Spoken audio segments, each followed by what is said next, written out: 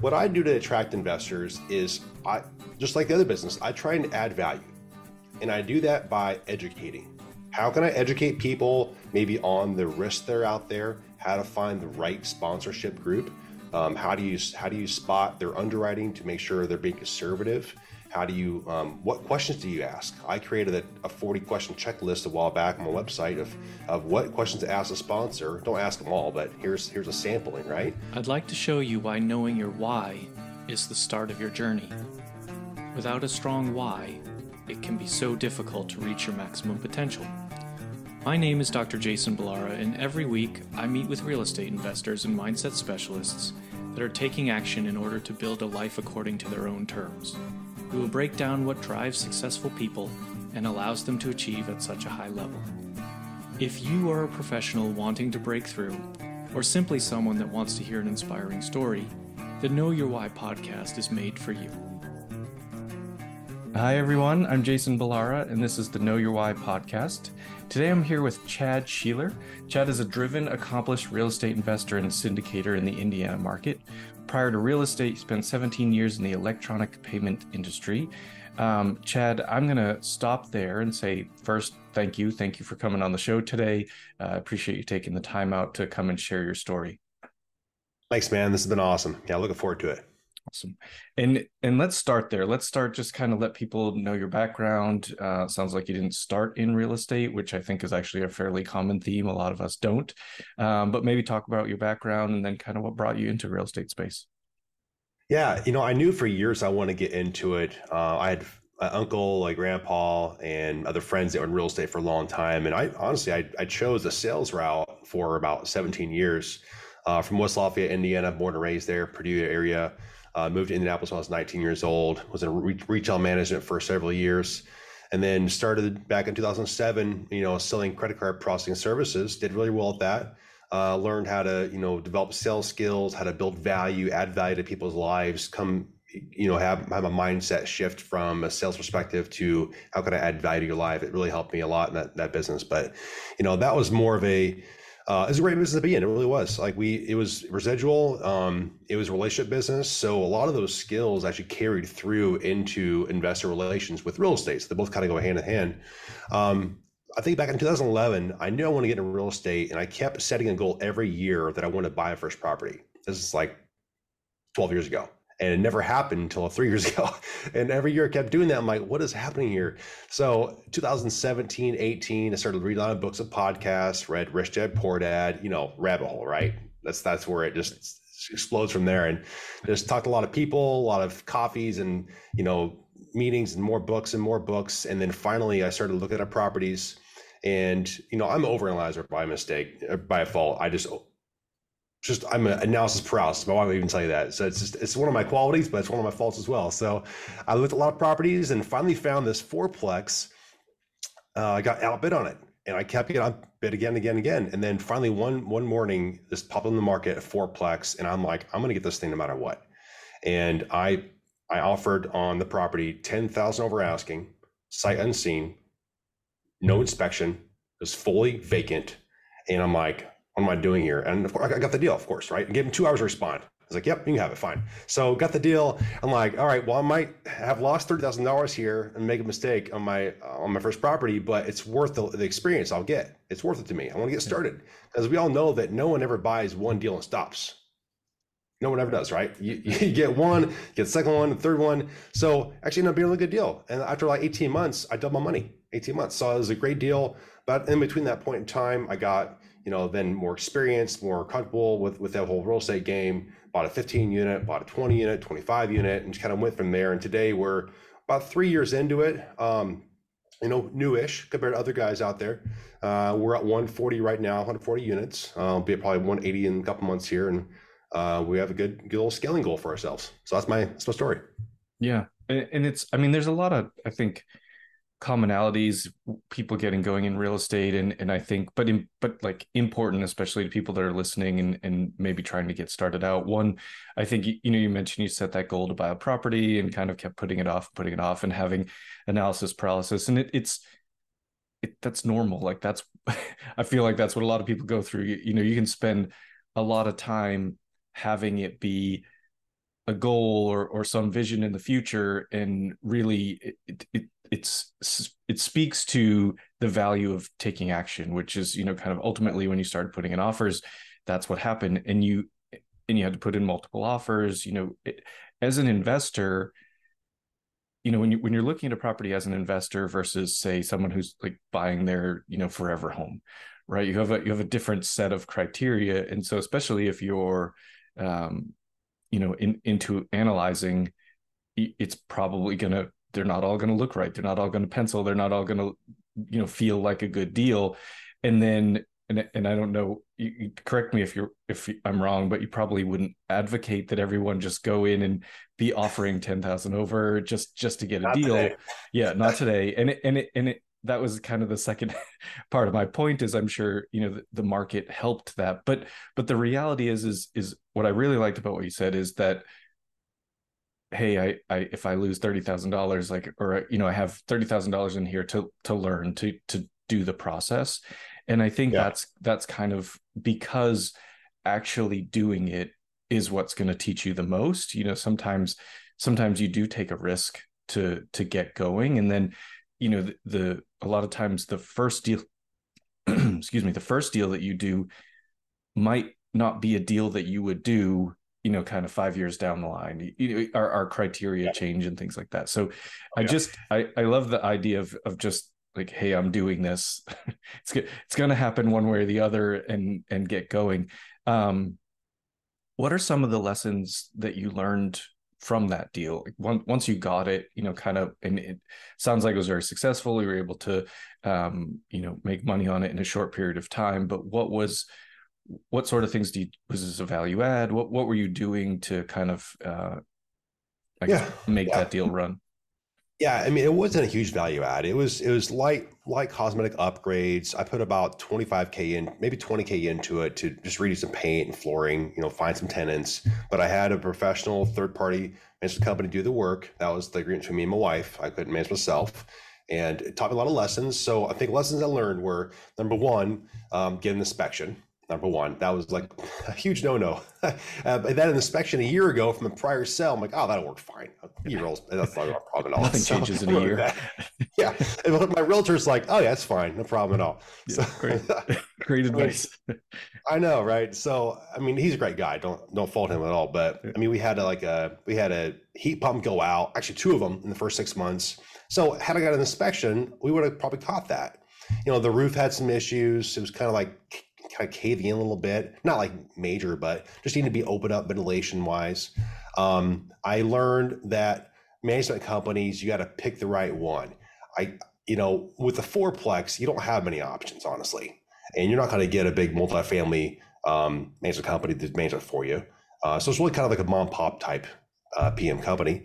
And I learned that, when you're at that level, that lower unit count, you're just not going to get the best service and best quality, because there's not a lot of money in that deal for them. So we had problems leasing up. We had longer vacancies. I just had communication problems here and there, and I think what made me actually sell the property was I then had about 80 units in my belt after that property was bought. So I'm like, this 4 unit is like wasting all my time. I need to get rid of this thing, get off my plate, and kind of move full cycle deal. So we had one unit that was trying to get leased for probably a month or 2 months, and I'm like, let's just sell it. So I talked to them about it. I'm like, hey, I'm going to sell the property. How does this whole process work? And they're like, well, per our agreement, if you want to sell this property, then we have to be the agent or the broker selling the property for you. I'm like, wait a second. This is not what I signed up for. I've got a broker myself who I bought the property through. He's going to sell it for me. I'm like, well, if that's going to happen, you put it on market. Well, you got to just, we aren't managing it for you. We're going to walk off day one. I'm like, you got to be kidding me. So I called my buddy up. I'm like, look, you have 30 days to sell this thing off market. Go. On the 28th day, he sold it for what we wanted. Yeah. That's good. That's That's a good. lesson there. Yeah, read your PM agreement for sure. Right. Right. That definitely some lessons there. And your point about the property management groups, it's not to not to disparage any of them. It's really, though, probably a big reason why a lot of people, as you start to scale, you realize that's a huge component of it, right? Because you're not you're not self-managing, a hundred and something unit apart. Like as you get more and more units, it gets harder and harder to do it yourself, and so you're bringing in third party management. But the quality of the management, it really goes up with the number of units, It does. because as Yep. you said, they're gonna make a lot more money.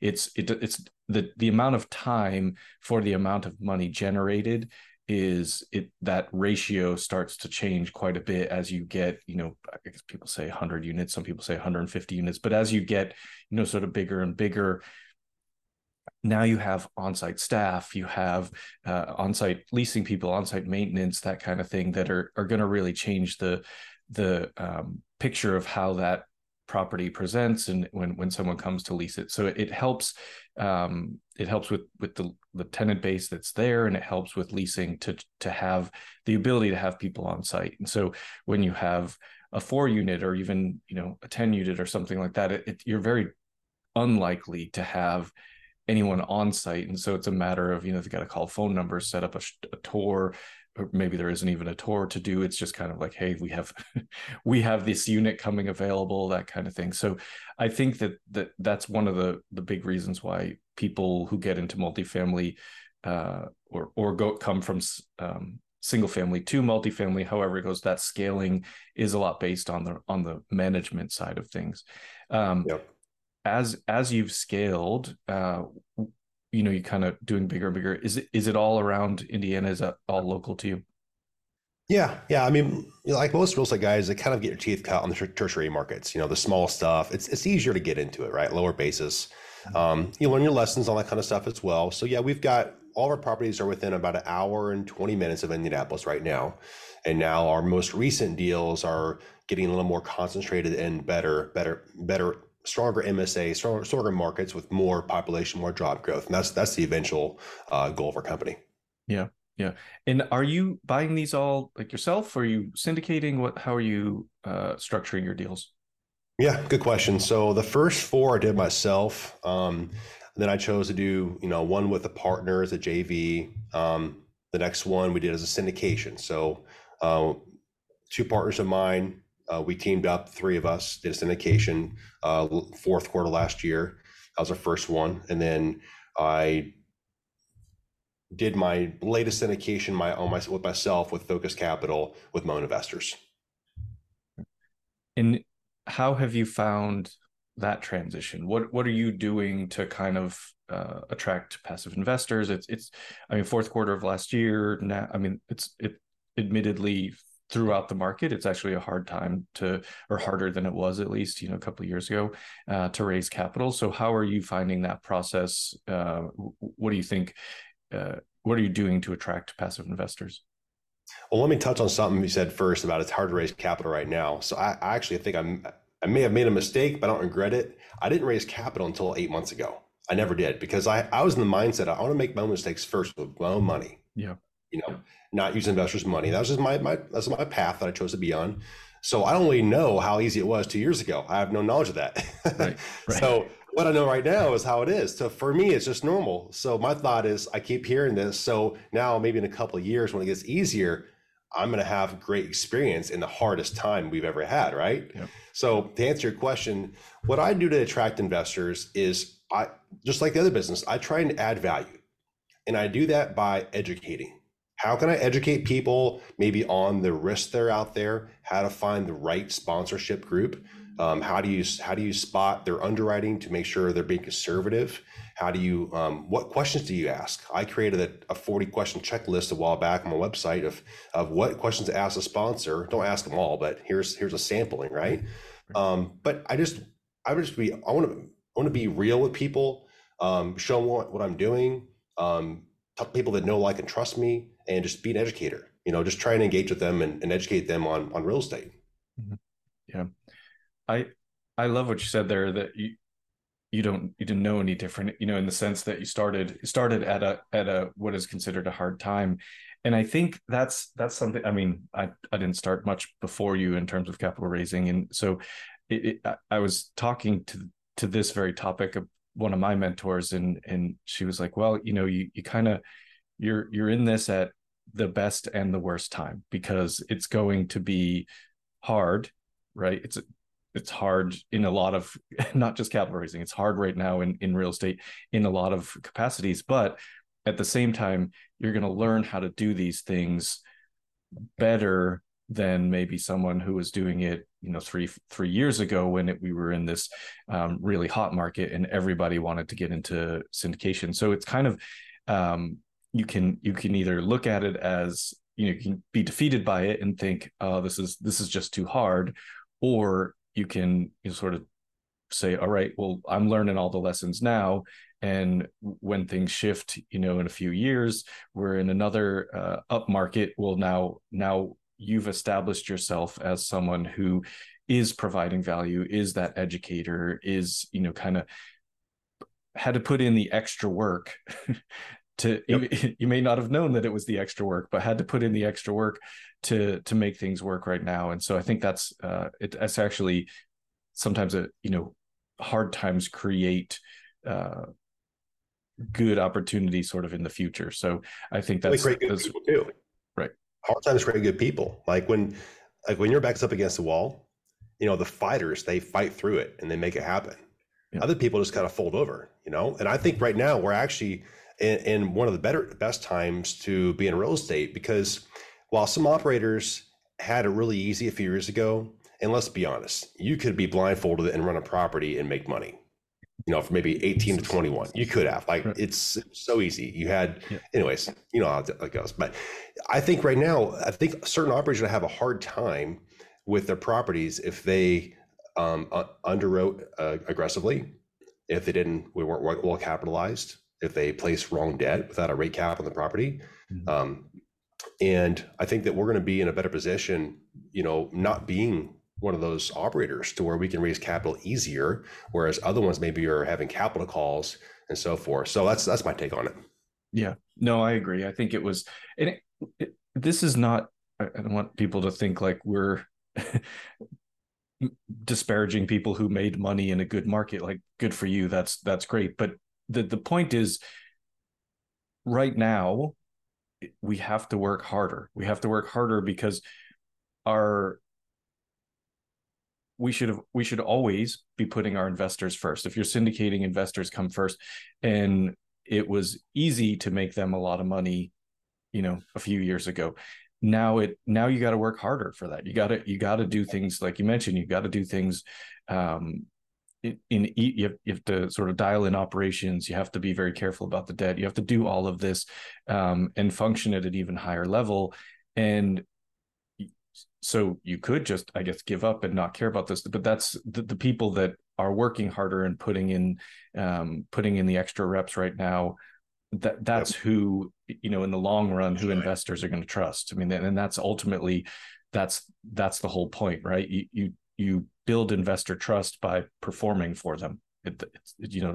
Don't tell me, show me, right? It's just yep. The way it is. So, I think it's a really great point that you bring up. And I think it is, there are a lot of upsides to a difficult market.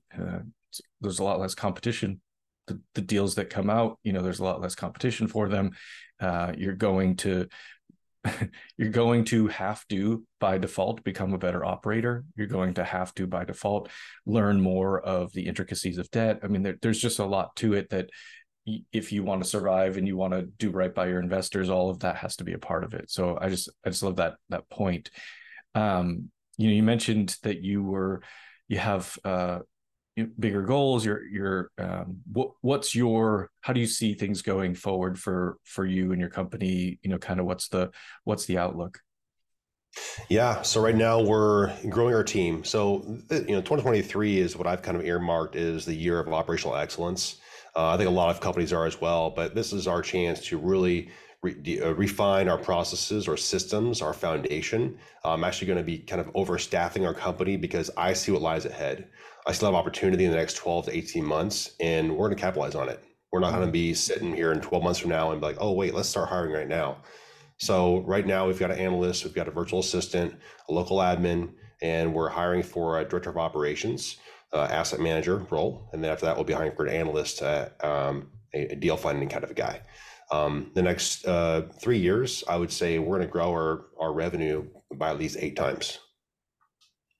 Great. Those are great goals. The concept of sort of building that team to be ready to take advantage of opportunities, I completely agree. I mean, that's if you're waiting until everybody knows that the opportunities are there, then they're not opportunities anymore. Now you've sort of missed that. I was actually just listening to a podcast yesterday, and they were talking about how after the recession in 2008, it wasn't until basically 2 years later that everybody knew what the bottom of the market was.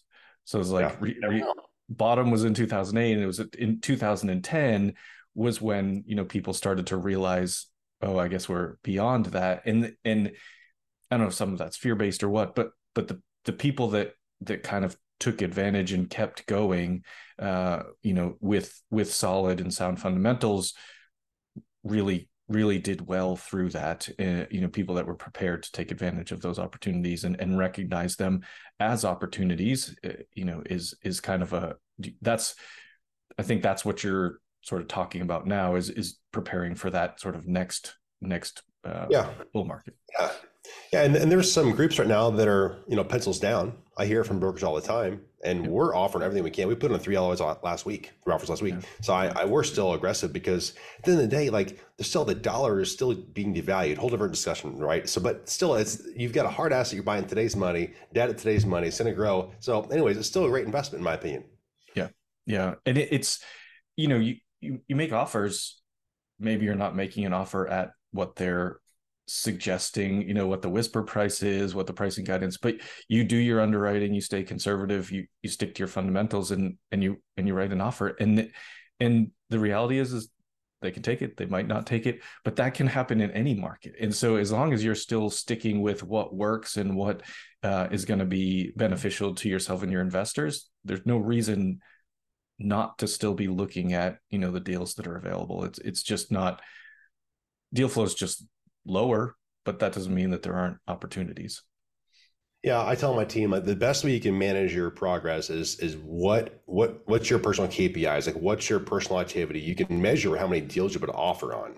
You can measure that, right? So we have a goal every month of how many deals we're going to put an offer on, and it's a numbers game, right? You might have to put an offer on 10 deals before you get one, but if you don't put offers on a deal, you're not going to get one of those. Right. Yeah. That's exactly right. If the answer is always no if you don't ask. So exactly. I love that. Well, and it's all shots you don't take. Yeah, exactly. It's true. You talk to the brokers, and it's like, I've had them say it. Well, they'll say, here's the pricing guidance. You underwrite. I'm like, look, I'm nowhere close to that. And they're like, well, put in an offer, because I think that they recognize that, maybe that the pricing, the pricing guidance is probably based on what the seller wants to get, but what it's actually worth and what they'll sell it for, probably somewhere in the middle. So it is of value to sort of continue the business forward and be proactive, and just as long as you're sticking to your fundamentals, there's no reason to, sort of think real estate's dead or something like that. It's just not the case. Well, Chad, let me switch gears. I want to get to ask you the questions I ask every guest. And the first one is based on the name of the show being Know Your Why. So I always ask everyone, what is your why? What's driving you? You're obviously, you had a successful career. You've moved into real estate. You're having success there. But what keeps pushing you forward? Sounds like you have big goals. So what's the driver there? Yeah, my driver, it's pretty simple. It's my wife and my daughter. It's my family. And just to provide a great life for them, for us three, to where we can have financial freedom and we can have our time back. I think financial freedom and time freedom are both two different things. And they're very important, because there's a limited amount of time in this world and every day. Everyone has the same amount of time.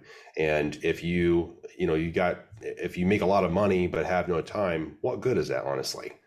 It's not good at all. So there's two strategies here. To provide a great life, I want to get my time back eventually, which right now I've got a pretty good balance. But also I want to have full full control and security over my, financial future, which real estate is what I've determined to be that path for me. The other business that I still have today, actually, that's other income stream, but it was a great income stream, but I don't have full ownership over that. And while I'm invested in that in the portfolio, I still get payments. Like it's not guaranteed. Whereas real estate's, it's a hard asset. It's not going anywhere. It's not going to zero. And I think it's a better path for me. And it's what drives me every day. I work hard at this than I've ever worked anything else in my life. It's something I'm very passionate about, and that's my why, my family.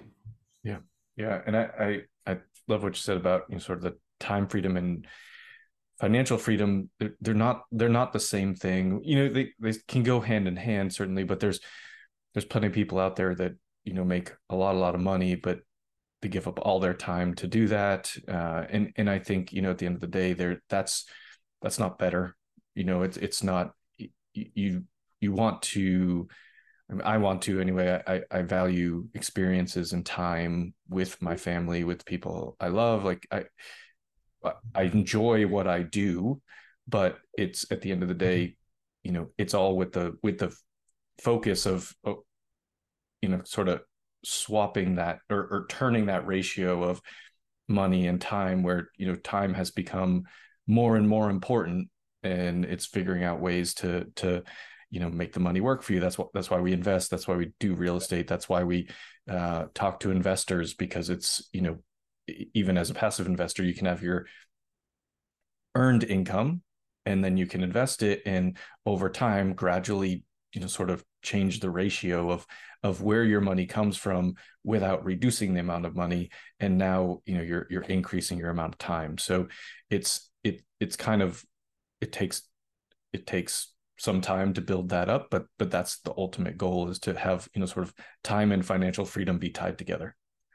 I want to touch on that real quick here, because you made a great point about when that ratio starts to change, like where your money comes from, whether it's, one stream to four streams of income. And then when you start to get in that substantial passive income to where it's your other source of income, like it's funny, it's like a mindset shift for me. It happened to me, last year. And I'm like, I felt this huge sense of like security and just like peace.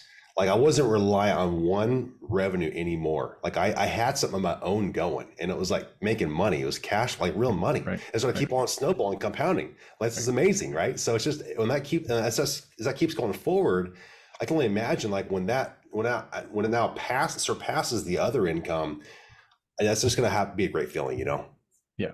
Yeah. You hear about it, people, when they reach that point where their passive income gets greater than whatever their W-2 or their, it's earned income. And it's, I don't, like, keep working. If people want to keep working, that's fine.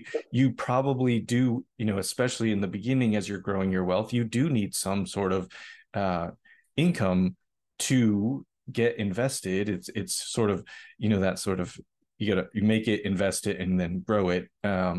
But it's just kind of, that's what you're looking for. That's what you're working towards. That's why we get so passionate about real estate and talking about sort of these opportunities to people, is because at the end of the day, you're trying to change the ratio of time for money, so that it's kind of the other way around. And yeah, it's just it's a great feeling as you progress towards it.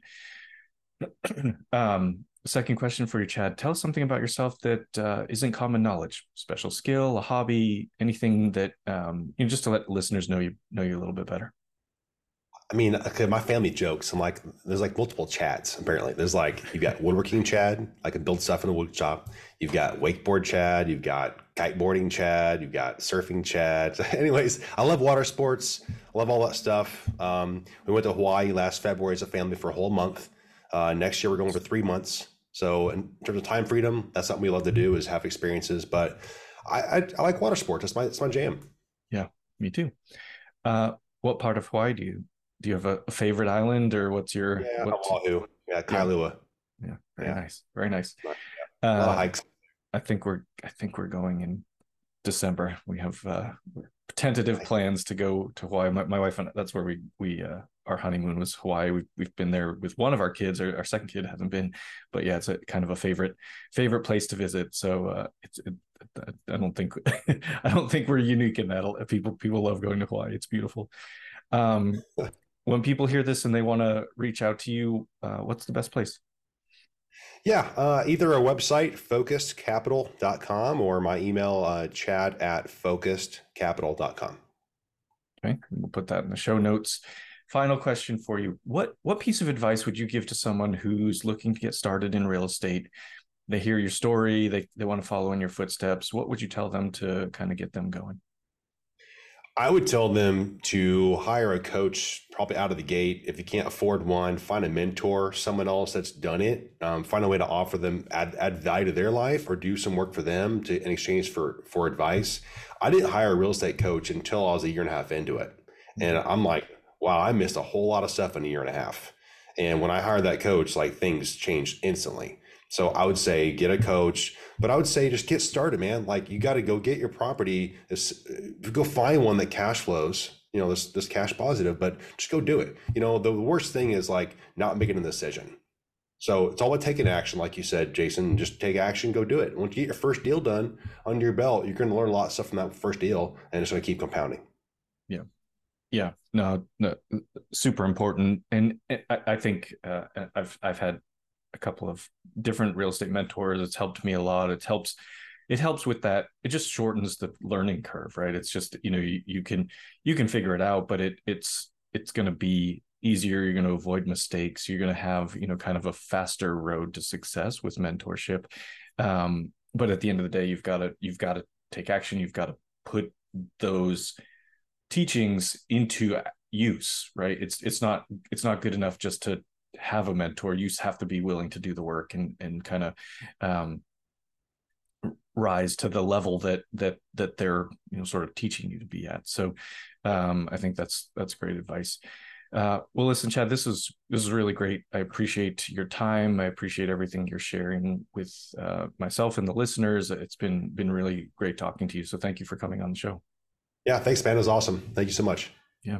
And folks listening, I know you're going to get a lot of value out of this episode. Please like, rate, and review the show so we can get more fantastic guests like Chad. And thank you all for listening. I'd like to show you why knowing your why is the start of your journey. Without a strong why, it can be so difficult to reach your maximum potential. My name is Dr. Jason Ballara, and every week I meet with real estate investors and mindset specialists that are taking action in order to build a life according to their own terms. We will break down what drives successful people and allows them to achieve at such a high level. If you are a professional wanting to break through, or simply someone that wants to hear an inspiring story, the Know Your Why podcast is made for you.